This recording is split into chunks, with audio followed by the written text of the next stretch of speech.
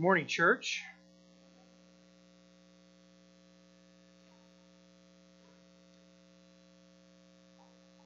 Good to see you this morning. If you have your Bibles, you can turn to the book of Philippians, chapter 2 this morning.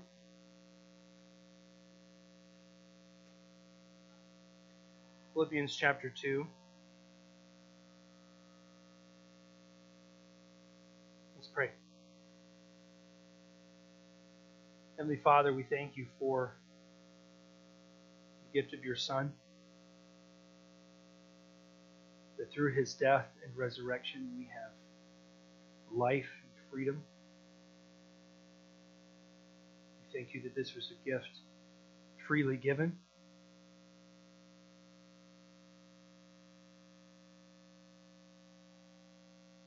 That it's a salvation wrought only by you. Lord, we thank you for your Spirit who indwells each and every believer, who fills and teaches them, who illuminates, lights up for us the words of Scripture, so that we might know truth, be changed and transformed through it. We thank you for your love, your compassion for us, that even though our sins are many, your mercy is true. In Jesus' precious name we pray. Philippians chapter 2, again this morning. We're going to be in verse 19 to the end of the chapter. Philippians 2:19.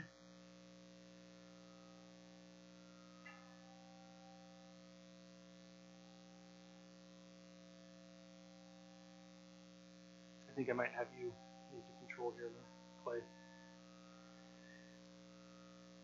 I hope in the Lord Jesus to send Timothy to you soon, so that I too may be cheered by news of you. For I have no one like him who will be genuinely concerned for your welfare. For they all seek their own interests, not those of Jesus Christ.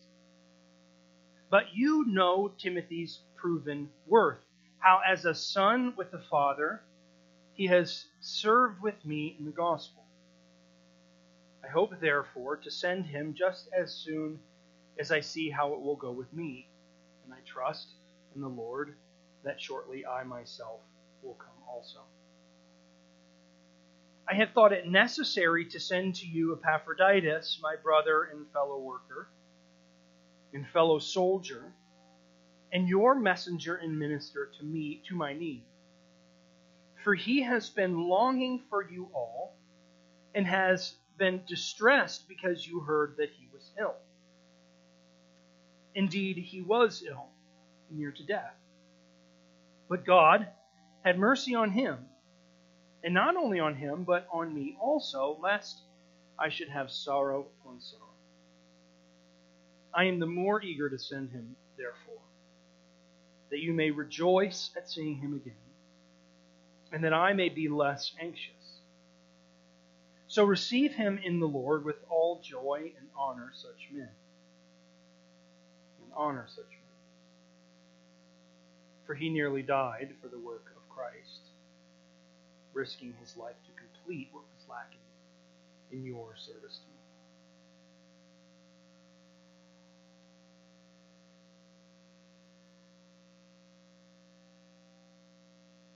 So, before I jump into this text,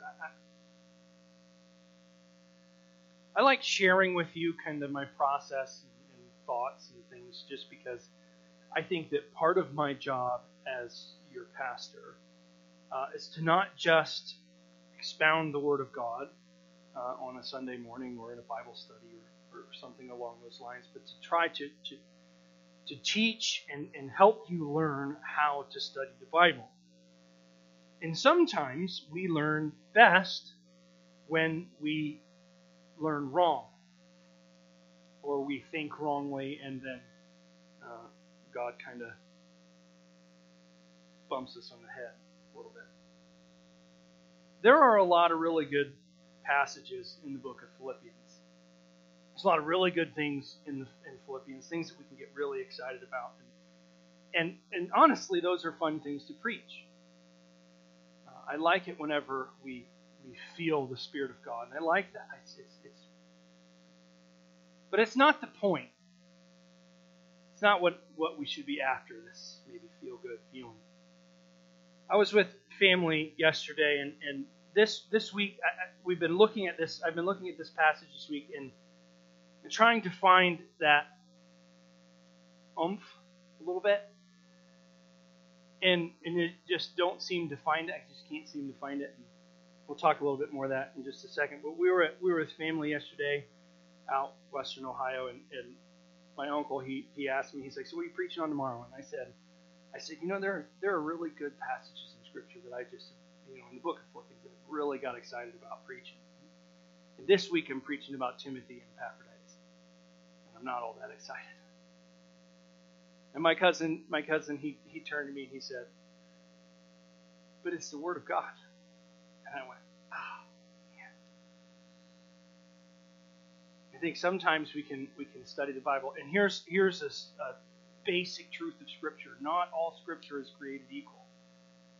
Right? There are places in Scripture where we want to stand up and shout, and it's exciting.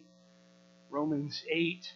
One of my favorite passages is Jude 24 and 25. I just love it. And then there are passages that aren't as flashy, maybe. And they're just as important to us. And I think what my cousin was saying to me and what the Lord was saying to me through my cousin was, this is one of those passages. And so I've been searching through this week and trying to figure out what to say about it. And a little while back, the pastor that I listen to his sermons and watch him speak in conferences and stuff, he said one of the most important questions that he asks of the text. We read the Bible, and one of the ways that we study the Bible and learn from it is that we ask it questions. What is it saying? What is it saying about me? What is it saying about the Lord? What is it saying about our relationship? Things like that. Questions that we ask the text. And one of the questions that he asks every text is, if I remove this passage from the larger context, what do we lose? And so I was thinking about it this week, and I'm like, okay, I don't quite know what this passage is supposed to be saying. I thought about that question, and I think I found what Paul is teaching us. But again, it's not a flashy verse, but I do think that it's important. And so we're going to take this just a little bit different. I'm going to plainly show you what I think the text says, and then I'll say what I think it means. Sometimes we kind of blend those as we go through this, but we'll take this in stride. First thing is, there's two paragraphs. There's two things happening. Paul talks first about a man named Timothy, and then he talks about a man named Epaphroditus. And I think we learn three things about these two men from Paul in this passage. The first is that they're servants. They're servants, or maybe we could put it in the language that Paul puts it, they're messengers. Timothy is a messenger who is going to be sent from Paul to the church at Philippi. And his mission is to go and get information, gather information about how the Philippian church is doing, and then he's going to bring it back to Paul relatively quickly.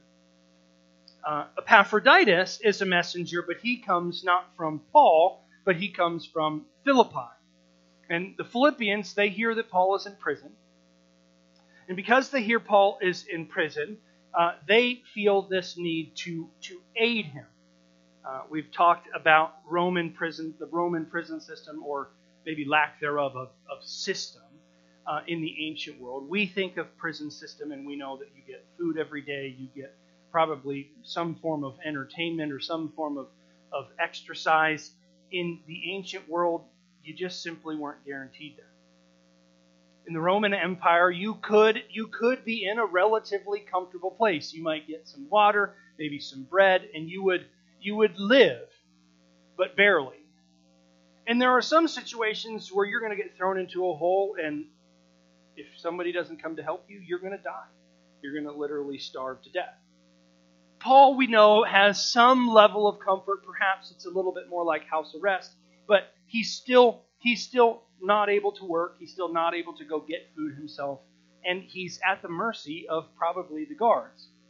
And so the Philippian church, they hear that Paul is in prison, and they want to continue to support Paul. And so they decide to send some financial support. We talked about this in the first week of Philippians. We'll talk about it again as we close the book of Philippians. But they send him some kind of financial support. And they intend for Epaphroditus to stay with Paul and tend to his needs. Probably one of the things that Epaphroditus brings is the paper and ink for Paul to write the letter back to the Philippians. He brings him financial support, probably food, and other little things, and was going to kind of tend him. He also brought word of the Philippian church to Paul, and this is why Paul writes. He says, "I'm excited to hear about you guys, how good things are going, and how well things are plugging away." But on his way, Epaphroditus, or either on his way or shortly after he gets there, Epaphroditus gets very, very sick. He gets very sick. In verse 27, Paul says, near to death. In verse 30, he says, for he nearly died for the work of Christ. He was very, very ill. And what ended up happening is that Epaphroditus not only could he not serve Paul as a go-between, as maybe a food getter and things of that nature, but he became a burden for Paul because Paul cares deeply about Epaphroditus, and if he would have died while he was there, he would have had sorrow upon sorrow. So both men are servants and messengers for the Lord. Paul calls Timothy a son with a father in verse 22. And if you have your Bibles, I'm not going to be bouncing back and forth here. So if you have your Bibles, you can find them. David Clay will. He says, I hope you are a son with a father as he has served with me in the gospel. We know a great deal about Timothy, at least for a secondary character in the New Testament. We know a great deal about Timothy, that he's a traveling companion with Paul, that he's got a little bit of a weak stomach, and some other things that we learn from the two letters to Timothy and from the letter to the Corinthians and the book of Acts. We know a little bit about Timothy. We know that he's a traveling companion with Paul. And we know that he serves as a minister, but in this particular case, Timothy's job is to go and to receive word from the Philippian church. And in a lot of ways, Epaphroditus' job was to receive word from Paul. The second thing that we know about Timothy and Epaphroditus is that they feel that what they're doing is missional. It's missional. It's work for the Lord. One of the reasons why I think this passage seems less flashy than other passages is that because Timothy and Epaphroditus are really doing things that we can all do in about 30 seconds on our cell phones. Paul wants to know about the church in Philippi, so what should he do? He picks up his phone, he gives them a call. Hey, how are things going? How's the teaching going? How are people receiving the teaching? He hangs the phone up, and that's the end of the conversation. And this is what Timothy's job is.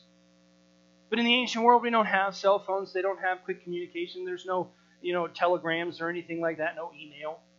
Really, not even snail mail. Not even actual mail in the envelope and the post office is going to take it. Timothy has to go and get information and bring it back to Paul.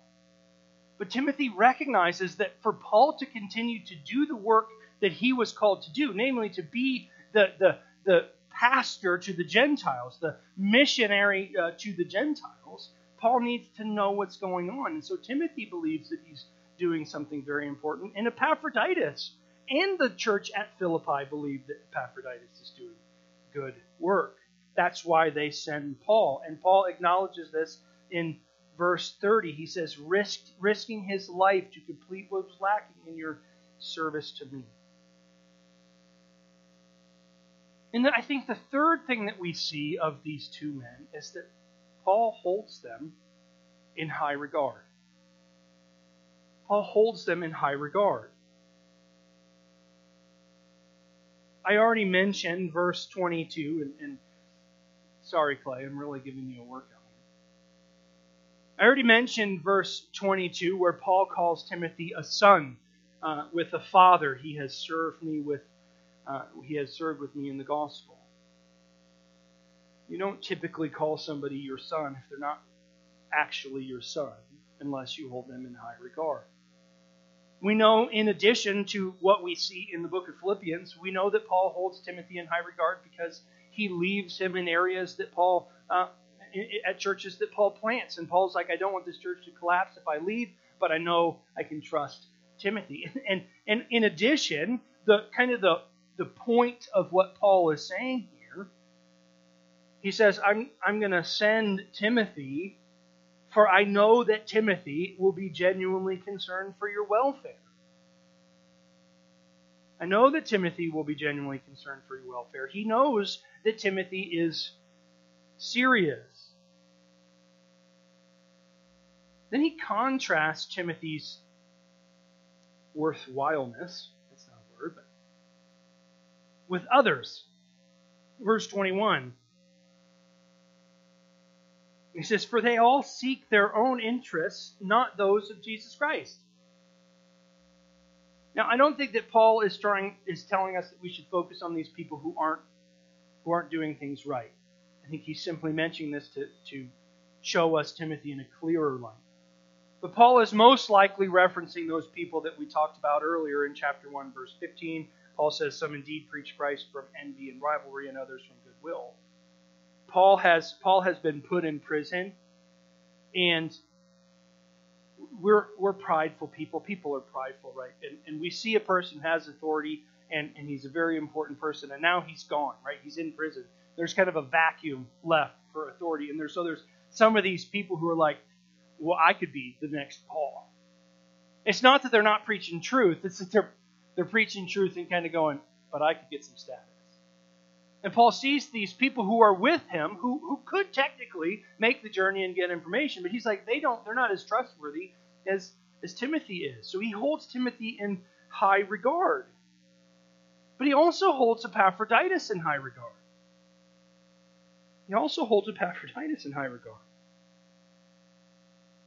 And this is where it gets a little bit strange, because Epaphroditus, he comes to do a particular thing. He's sent by the Philippian church. Undoubtedly, they prayed over him. They said, we're going to send you for an indeterminate amount of time. So they send him, and he gets there, and he can't do the majority of what he is supposed to do because he gets sick. And not only he gets sick and he can't tend to Paul's needs, but now Paul almost has to tend to his needs. And so maybe we go, but he's not doing the thing that he was supposed to. It doesn't look like he's doing the work of the Lord, so maybe he's not as good as we all thought he was. But Paul's like, no, it's not. Sometimes our plans don't go as we think they'll go, right? And what we could do when we see plans not going the way we think they're supposed to go is we could get discouraged and we say, oh, God must have failed there. But that's not what Paul has been teaching us throughout the letter, correct? He shows us his confidence, his faith in the sovereignty of God. Look, I'm in prison, and I know that the gospel is still advancing, even though I'm in prison. It could seem like it's failing. God is failing. No. It could seem like that God is failing because Epaphroditus gets sick and he's not able to continue his work. But Paul says it's not about the completed work, it's about the service to the Lord. And Epaphroditus, he does this, and we should, in verse 29. I'll let you get there. He says, so receive him in the Lord with all joy and honor such men. Honor such men. Why? Verse 30, for he nearly died for the work of Christ, risking his life to complete what was lacking in your service to me. Paul holds both Timothy and Epaphroditus in high regard. And not only does he hold them in high regard, but he in a lot of ways is lifting them up to his audience, for his audience to hold them in high regard. He all but commands it when he says, honor such men. So I think that's what we see plainly in the text. But as you know, if you've been coming here for any length of time, as you know that I think that context is massively important. And really, we could take verses 19 to 30 out of the context and read them just exactly as we did and look at them exactly as we did, and we don't need to care about the context, right? That we haven't addressed the contextual issues here. We could take this and set it aside and it not lose anything, but I think context matters. Context matters. So I'm looking at this and I'm thinking, if I take this out, what do we lose? If I take this out, what is missing from Philippians? And I was thinking about the earlier part of chapter 2 when Paul tells us, earlier part in chapter 2, Paul says, do nothing from selfish ambition or conceit, but in humility count others more significant than yourselves.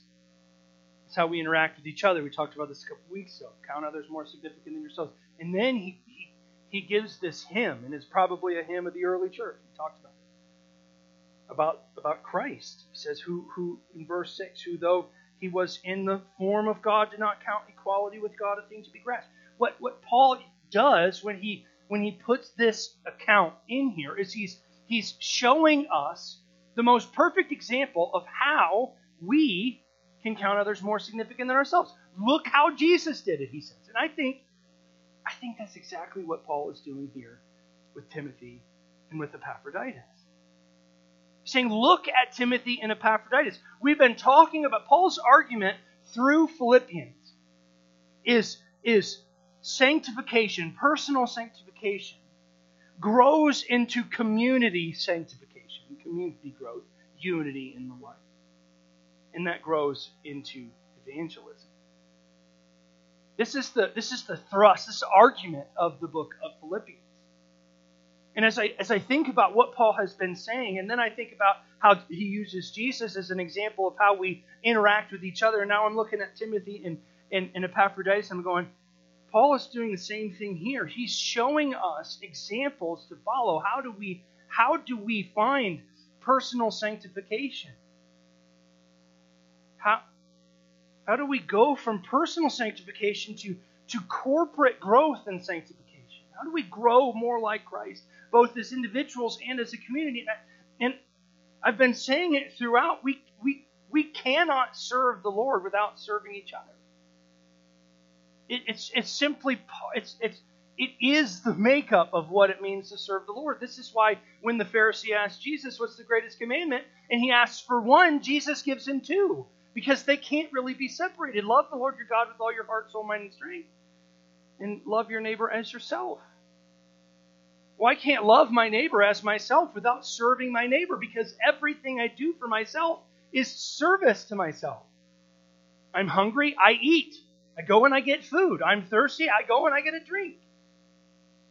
And if I'm to love my neighbor as I love myself, you're hungry, I go get you food. You're thirsty, I go get you drink. It's service. And Timothy and Epaphroditus are servants.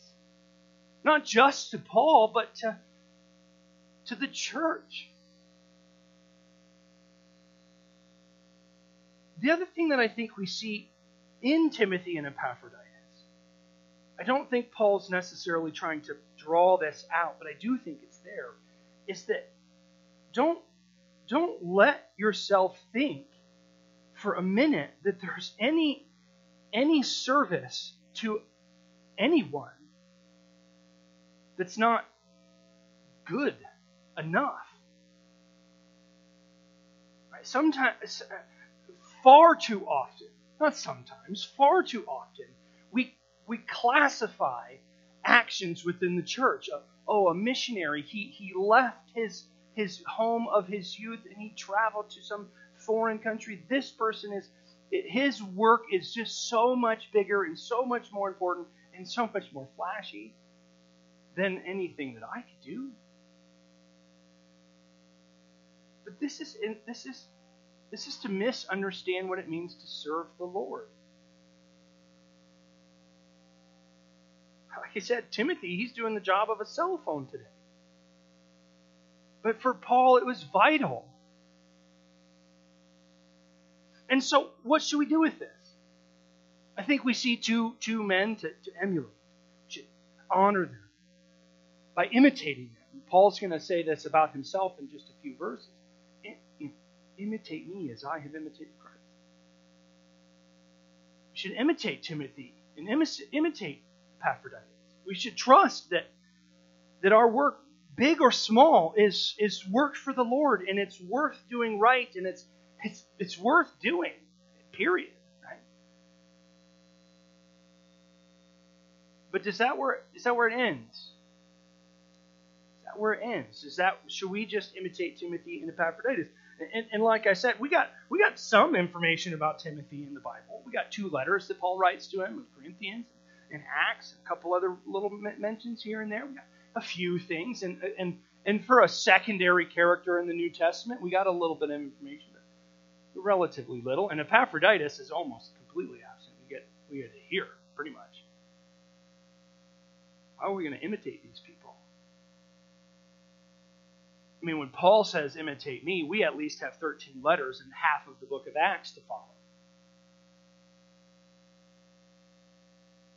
These men are servants of the Lord. And so what we do when we don't have a direct application, so say for a minute that we were part of a denomination, and that denomination had sort of a hierarchical structure, and there's a person up at the top, somebody like a bishop or a superintendent, depending on the denominations and stuff, who's not necessarily a pastor, but he's kind of an overseer of pastors, right? That would be kind of like Paul. And maybe he wants to get some information about how the church is going, and so he sends, John Smith to our church. That's kind of like Timothy. When we have maybe a direct comparison, we can kind of go, oh, so we're supposed to honor John Smith like Timothy here, and that makes right. That's a direct comparison. But when we don't have that, what we have to do is we have to think about the principles. So the principle of this passage is that sanctification happens a lot of times through observation. I said last week that sanctification happens within the community of believers. Listening to the Word of God together, studying the Bible together, praying with our families.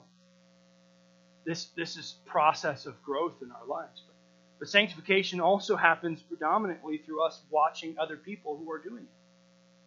Timothy and Epaphroditus, Paul, Jesus, we're supposed to see them and emulate their behavior. And so let's think about it for a minute. More than just Timothy and Epaphroditus, we are so incredibly blessed here at this church. Maybe I should say it in a different way.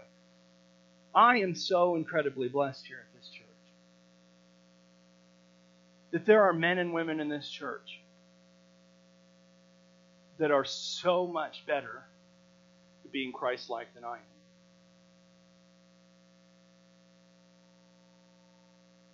am. There are many people in this church who are Timothy's and Epaphroditus and Paul, who we can look around in this room right this very minute and we can see them as being people who are being sanctified by the work of the Spirit and growing more like Christ each and every day.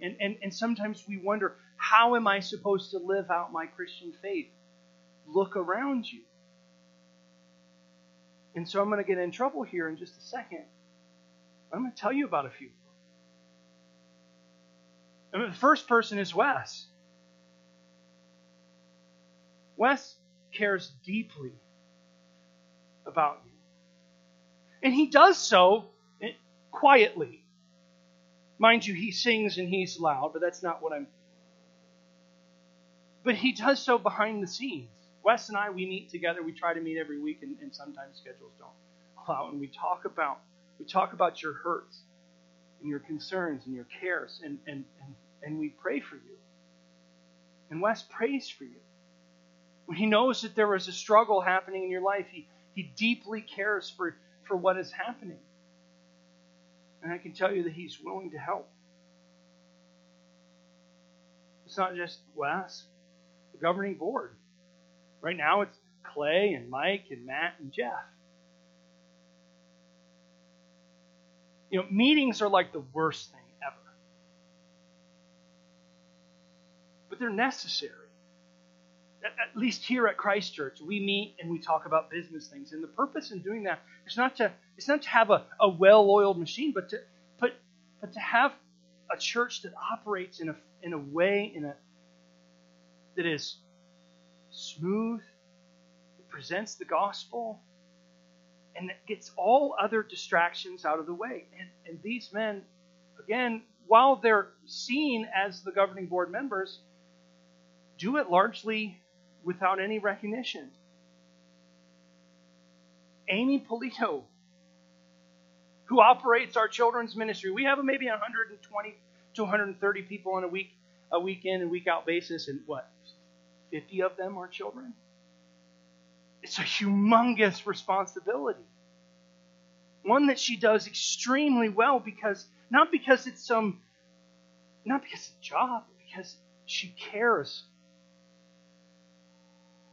She wants to see those children grow up to know the Lord as their Savior. And this is the one that I'm going to get in trouble for. Well, there's two of them. But there's Tom and Laura. When we started here, and I've said this a couple times, a man named Bob Hart, who owned this building before us, he gave us breaks on the rent, and I've said before that we would not be a church if it weren't for Bob Hart. I'm pretty confident in it. I can say the same thing about Tom and Laura Gerber. Laura would literally probably kill me if she knew that I was telling you how much she does and how much they care for this church and for you. And they're serving you by getting the plates. When we have meals, have you ever thought about who gets these plates? Tom and Laura do. And it's a simple thing, but it allows us to fellowship together in a way that we couldn't do without the plates. And the last one is Missy. I can tell you with confidence that I don't believe that we would be a church without Bob and without Tom and Laura and without many others. But I can guarantee you we wouldn't be a church without Missy.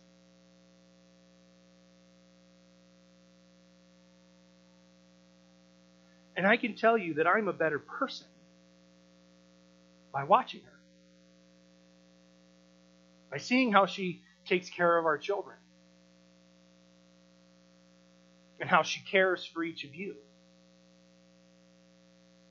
And how she prays for you. And serves quietly.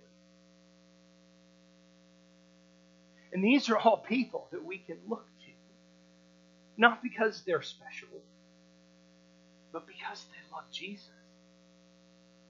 And because their lives have been changed and transformed by the work of the Spirit that's in them. And so many times we ask, how can we do this?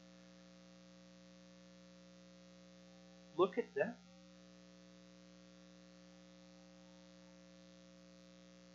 I don't have the compassion that Missy does for you. I don't. I'm not built that way. And she is. It's not that I don't care for you. I do. When Missy hears something, what I do is I just plow through life, right? I'm just crashing through china cabinets. And a lot of times I'm about 10 miles ahead before Missy goes, hey, did you hear about so-and-so? Did you hear that they were pregnant? Did you hear that they were in the hospital? I don't know, I didn't. Because I'm oblivious. But she sees it. And cares for you. And when you have hurts, she hurts. And these are all Christ-like. Honor such as these.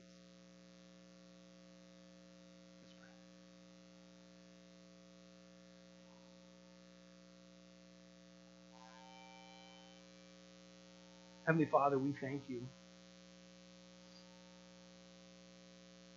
that you sent your Spirit to grow us. And we thank you that even though we are all flawed, that we can see change and transformation in each other's lives. A change and a transformation that helps us to be changed and to be transformed. I thank you for so many people in this church. So many examples to follow.